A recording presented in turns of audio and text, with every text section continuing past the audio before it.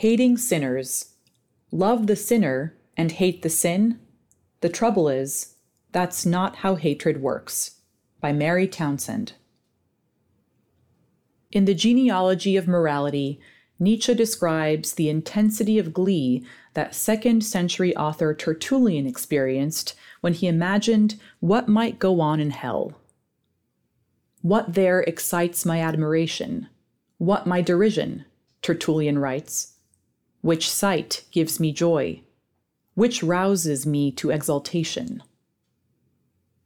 Well, it turns out that for him, it's the sight of actors, poets, playwrights, even a poor charioteer, and of course some philosophers, tossing in the fiery billows, glowing in the dissolving flame, that is to say, a collection of his fellow humans literally roasting in hell.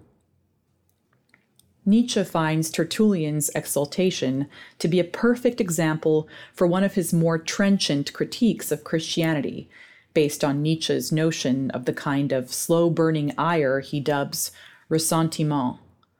The trouble with ressentiment, Nietzsche thinks, is that it is a species of anger that comes from a negation, saying no to what is outside, other, and different from oneself.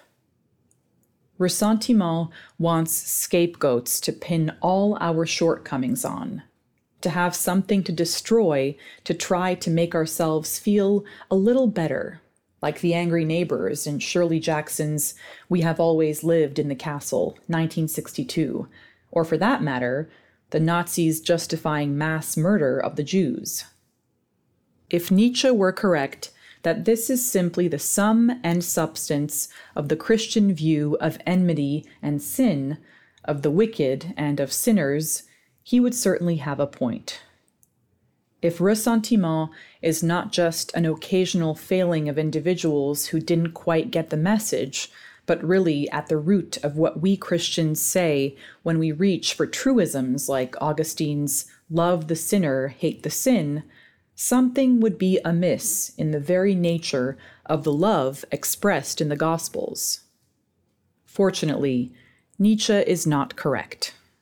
The overwhelming divine love that, as Dante puts it, moves the very stars can be experienced and expressed even by mere mortals. But there is a problem here that remains, both for the human and the Christian, about what to do in the face of things we honestly want to name as, well, bad, and not just kind of bad, but really and truly wicked. We can safely say that Tertullian's enjoyment of poets glowing in the flames, especially given that he himself eventually renounced Christianity proper for the prophecies of Montanus, is simply not a good example. But is renouncing evil enough? Or is there a way in which anger or even hatred could be appropriate? Is there a way to hate without falling into the trap that Nietzsche identifies, where ressentiment becomes not just the source of our indignation, but the substance of what we claim to love as well? In Psalm 58, the psalmist writes of the wicked, saying wistfully, "Let them vanish like water that runs away. Like grass, let them be trodden down and wither. Let them be like the snail that dissolves into slime." There's something deeply appealing in this description of the snail, the satisfaction of imagining a wicked person reduced to a smaller and smaller trail of glistening snail snot. It's touching somehow, or at least pathetic, even if stronger images precede and follow it. Earlier on in the psalm, the human voice prays for God to break the very teeth of the wicked. Later, the psalmist has the righteous bathe their feet in the blood of the same. But perhaps, because the psalmist's descriptions are more baroque, or at least more human-scaled than Tertullian's fire, with things like grass, teeth, feet, water, and snails, and crucially, set on the earth we know rather than the hell we imagine, they at least rescale the problem into something easier to investigate. Unlike consigning enemies to cosmic fire in an unknowable afterlife, they allow us to begin to understand the right response to evil by thinking about the psychologically recognizable moments of individuals. One human phenomenon that the psalmist returns to again and again in his prayers is the strange experience of one human taking another for an enemy. Deliver me from my enemies, O my God. Protect me from those who rise up against me. Deliver me from those who work evil. From the bloodthirsty, save me. For even now they lie in wait for my life. Psalm 59. Is not the devil the true enemy, and our fellow human, as the saying goes, our neighbor? And yet, who has not been at least tempted by something like the following absurd progression? Picture a person on the floor above you making too much noise, so annoying, and unneighborly too, it might seem. But now consider the shift, where you begin to regard this neighbor not as a cause of anger, but the focus of anger, not just a person who occasionally wears heavy boots indoors, but someone who works evil. To me, what makes someone, a hitherto ordinary person, into an enemy is the difference between a no big deal and what my children and students might call drama. An enemy is no longer simply a person, but a public nuisance. The small anger you experience becomes steady and starts to take on that inveterate quality of hatred. Of course, real enemies, even within peaceful times, do exist, and although it may sound sophistical to say so, you could hardly attempt to love your enemies if they were not around for you to do so. Perhaps the person with the boots has decided for some reason to hate your guts, or one thing you said on day one pissed off your freshman college roommate forever. These examples are purposefully trivial in order to highlight that no one involved is necessarily wicked. But once you have made an enemy, his or her presence, even at a distance, is undeniable and unforgettable. When your enemies are elsewhere, you imagine that they are really lying in wait for you, as the psalmist describes, on the other side of the telephone, the internet, the island. That they would be bloodthirsty only in a metaphorical way is hardly a full consolation. Aside from neighbors and roommates, consider also the notion of the professional enemy. There is no better light-hearted poem about this species of enmity than Clive James's poem, The Book of My Enemy Has Been Remaindered, where the profession is that of the professional author and his enemy, the literary sort. The book of my enemy has been remaindered, and I am pleased. In vast quantities it has been remaindered, like a van-load of counterfeit that has been seized and sits in piles in a police warehouse. My enemy's much-prized effort sits in piles, in the kind of bookshop where remaindering occurs. Great, square stacks of rejected books. If you are not an author yourself, this kind of bookish rivalry might seem somewhat odd. Yet as Plato's Diotima notes, poets are even more attached to their poems than parents to their children. And the funny thing is, once you are willing to take up the author's conceit, it becomes somewhat not unpleasant to imagine the book, specifically of someone you have run afoul of, to have been rejected to the extent that it no longer makes sense to even try to sell a new copy at full price to anyone at all. In fact, there would be a certain dishonesty to not admitting the sort of pleasure that James's poem records. And certainly, it's obvious enough that this sort of professional rivalry extends to many a profession. As Aristotle invokes the Greek proverb, potters never agree. But who is this book enemy of the poem, and where did he come from? And most importantly, what did he do to deserve the title of enemy? In James's poem, the enemy has no whence or whither. He simply arrives full-fledged, which is part of the satisfying whimsy involved. You're asked to imagine an enemy with no strings attached. In fact, this imaginative act reveals that a certain amount of the enjoyment of the professional enemy comes from an aestheticization of the experience. It's a dream image of some light-hearted evildoer whose crime is unimportant and slightly unreal, like having a villain with an overdone mustache and a silly hat. Indeed, I have even heard it argued among authors of my acquaintance that it is pleasant to do a certain amount of conscious cultivation of this sort, taking an ordinary human with whom you have a vague rivalry and enjoying the sensation of imagining this person into something of more importance, someone to scheme about, to rejoice or moan at any failure or triumph. Partly, this is a way of keeping yourself on your toes, particularly if other people happen to have picked you to cultivate as their own cheerful enemy project. It also gives you a sense of importance, as someone distinguished enough to have an enemy, as you might own a particularly expensive watch. Of course, this elevates the importance of the enemy as well. But amidst all this comedy, it should be obvious that it is terrible, actually, to have a real enemy, and probably worse than having a testy neighbor.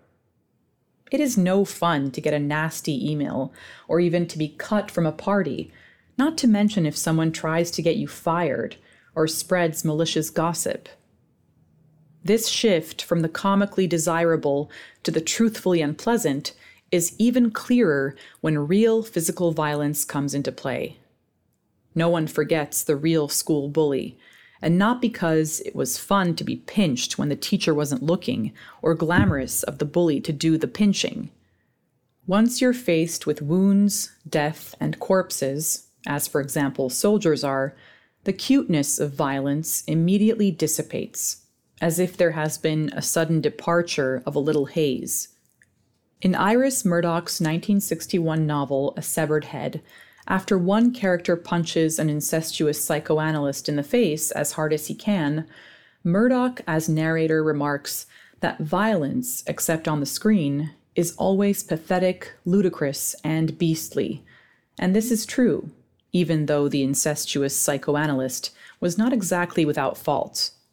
It's just that, the thing is, there's nothing actually glamorous about being punched in the face. My bet is that this goes for the wish of the psalmist to bathe his feet in the blood of his enemies as well. Sounds good in a poem, but in practice, unlovely, and also kind of gross. So why then does that temptation to invest in something as really dangerous as an enemy remain?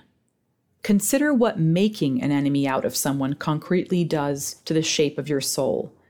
In a sense, to pin the tail on the donkey of a rival in this way animates something that was not, strictly speaking, alive before. Hence the saying, to have an animus for someone. So much does hatred seem to be creative in its energies. This creative energy even extends to actual inanimate objects. When something as banal as a toaster or the kitchen sink doesn't act as you like it, you treat it as though that toaster had a self you could blame for your burnt toast. In this way, hatred makes something out of nothing. The stranger irony being that hatred itself, as Aristotle notes, is the very wish that something would vanish from or be destroyed out of existence forever. In fact, the phenomenon is deeply self-contradictory. Hatred is aggrieved at the very existence of what it hates. But to cultivate enmity for the sake of having an enemy is to create the very thing you claim to wish to destroy. And so the feeling goes around and around, without human end. To contradict Graham Greene, hatred is not a failure of the imagination. It is the imagination's creative act, and it fills the mind so strongly that no rival image or imagining will put an end to it. We are continually creating golems of whom we must live in fear. This is why it's very important for Christians not to pin too much on Augustine's wildly popular maxim that one way out of the difficulties of enmity is simply to hate the sin, yet not the sinner, with due love for the persons and hatred of the sins. The trouble is, that's not how hatred works. Hatred reifies things as it goes, creates demons where there are none, animates evil from situations where there were only mistakes or even simply ordinary ambiguities. Hatred makes fake persons. It therefore also makes the real person harder to see. It cements a picture of human life that renders the fundamental ambiguities of ethical life nearly invisible. Like the fancy villain with his mustache and cloak, it aestheticizes the violence with which an entire culture is assigned to the grave by the grave. Wicked deeds are real, and people can, on occasion, commit enough of them to be wicked themselves. But the logic of hatred appeals to our wish to avoid the burden of careful judgment. Indeed, it turns imprudent human judgment into an upside-down simulacrum of what God alone can see, let alone decide. But what happens when Christians have been persuaded that it is best to avoid enmity toward persons and sins, but still want to do more than dissent from the large-scale evils of the world? In allowing in your heart any hatred of abstract principles, false metaphysics, or even your least favorite Christian denomination, I still think there's a risk of conjuring enemies where there were none. To renounce the devil and all his works will involve more than vivifying new cosmic devils, lest we become devils ourselves. This risk was remarkably well dramatized in an off-Broadway play I recently saw, though this meant that the story ended up being almost more terrifying than I could handle. Samuel D. Hunter's A Bright New Boise, original production 2010, revival 2023, is about a man who left his church and started a new job at Hobby Lobby, where, as it happens, his teenage biological son also works, whom he has not known but intends now to befriend.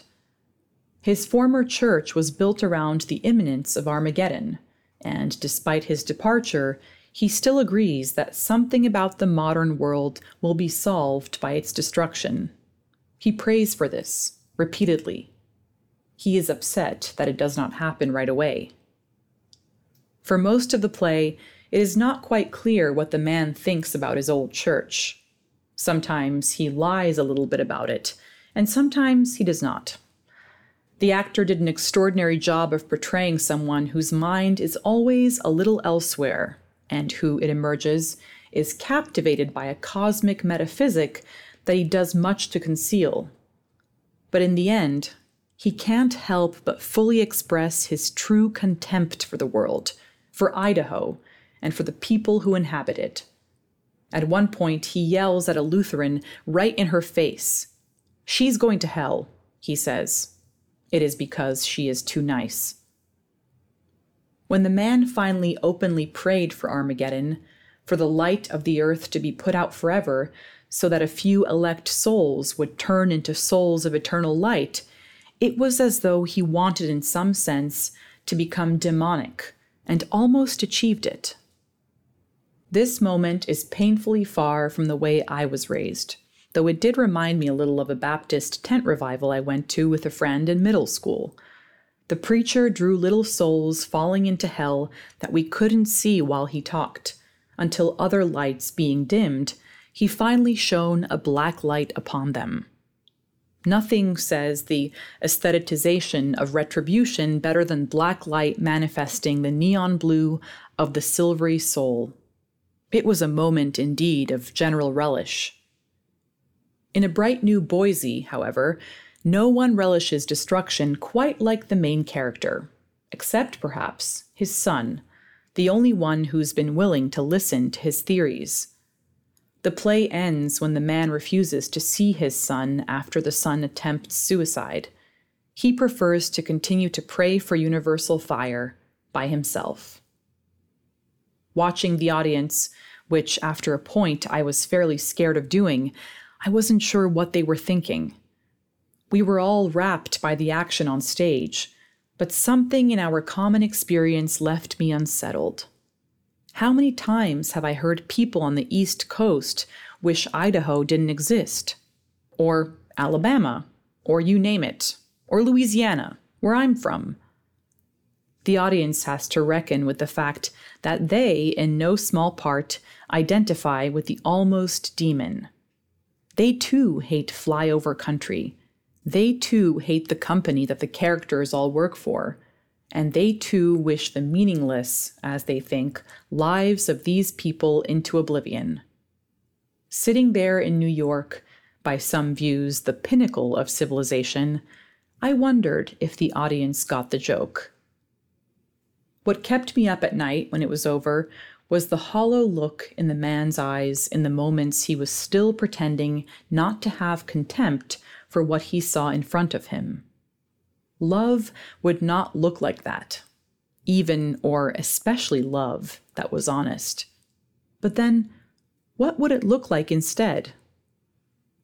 What the play left out of the story is that there is an option left between the beauty of a country where, as the store manager puts it, one can make 100% profit selling quilting materials and silk flowers to bozos, and the desire to put an end to this misery as quickly as possible. This absent alternative has something to do with God's love, which is neither hateful nor nice, and which doesn't wish us to keep our cosmic thoughts hidden until they explode. But attempting to channel our hatred into even the most abstract principle, say, for example, secularism, or, for that matter, bad urban planning, ends up in the same place as the attempt to hate the sin. It volatilizes the desire to point the blaming finger into a madness that spares nothing from being wrapped into our thirst for destruction. Needless to say, love that is based on some ostensible opposition to the hated principle is no true love at all. If God's indescribable love does not permit us to consign our fellows to the flames or wish to destroy the earth, where does our smaller but lingering all too human enjoyment of snail slime leave us? If we are to avoid the smoldering danger of Nietzsche's ressentiment, one of the most immediate practical things we can do is not to ignore these moments as they happen, or to pretend they come from more noble feelings, let alone Christian ones. As Kierkegaard puts it in Philosophical Fragments, there's a way in which humanity has become a new sort of vessel once God introduces himself in human form to the world. But on the other hand, plenty of moments of natural man remain. We pray the psalmist's prayers because they are often our prayers too. On the other hand, the admission of this truth is the beginning of greater love, not its natural limit. In recognizing the comedy in our lust for snail slime, anger can spark off and dissipate lightly, without becoming subterranean or animating small things into zombie hates. In the Gospel of John, when the authorities come to arrest Jesus, Peter gets mad. He takes a sword and cuts off one of the men's ears, his burst of anger taking an absurd turn. An ear here is a relatively small act of human revenge, an image of pure pettiness, an ear in exchange for the betrayal of the Savior of the world. But what does Jesus do? He puts the ear right back on, an impossibly small but loving miracle, a comedic act of beyond the human love.